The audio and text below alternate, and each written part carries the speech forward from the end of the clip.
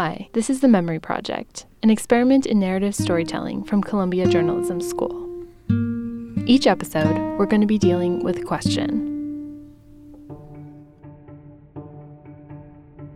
Why were my parents so naive?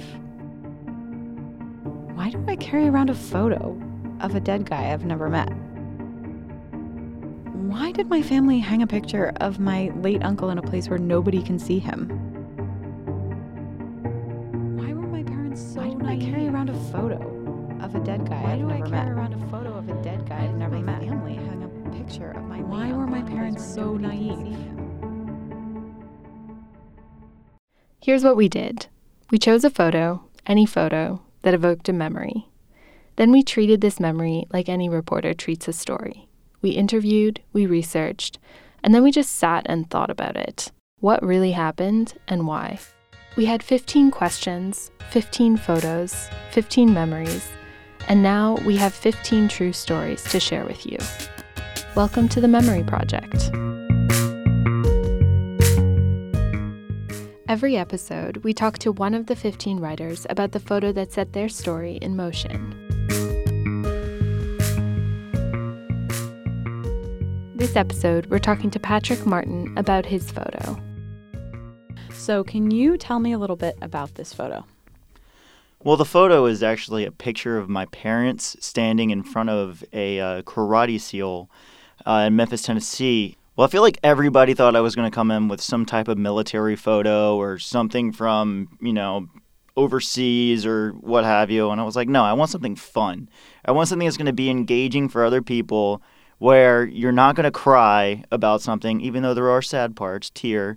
If you think back and you think about your parents, this is something that they did.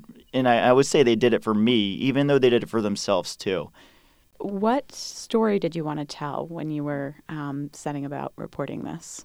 Yeah, so the original story I wanted to tell was about one of the people I knew. His name was Joe Wilson, and we used to spar when I was a younger kid, and he kind of grew me up quick. He actually owned the school, and my parents re-signed a lease for him and what have you.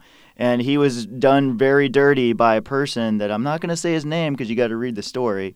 But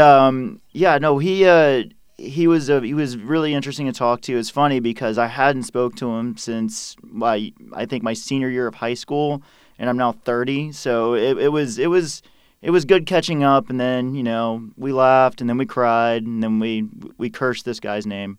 So I ended up telling Michael this, and he's like, "Wait a minute, your parents owned a karate school? Why is that not the story?" So that quickly transformed to be the story in mind. And there's been, there's a lot of drama that was involved with that story, from bad business practices to, people changing locks, and you name it, it probably happened.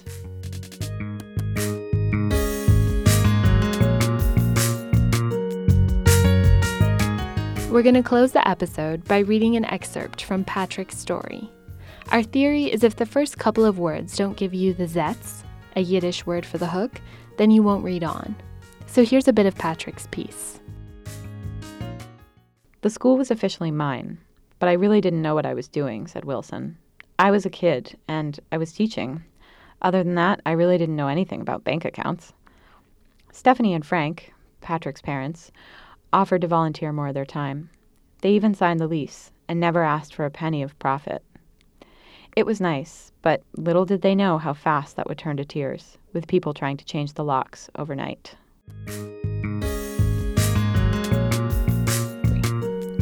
Writers need readers. If you liked Patrick's work, become his reader by going to medium.com/memoryproject to read the rest of his piece. Thanks for listening.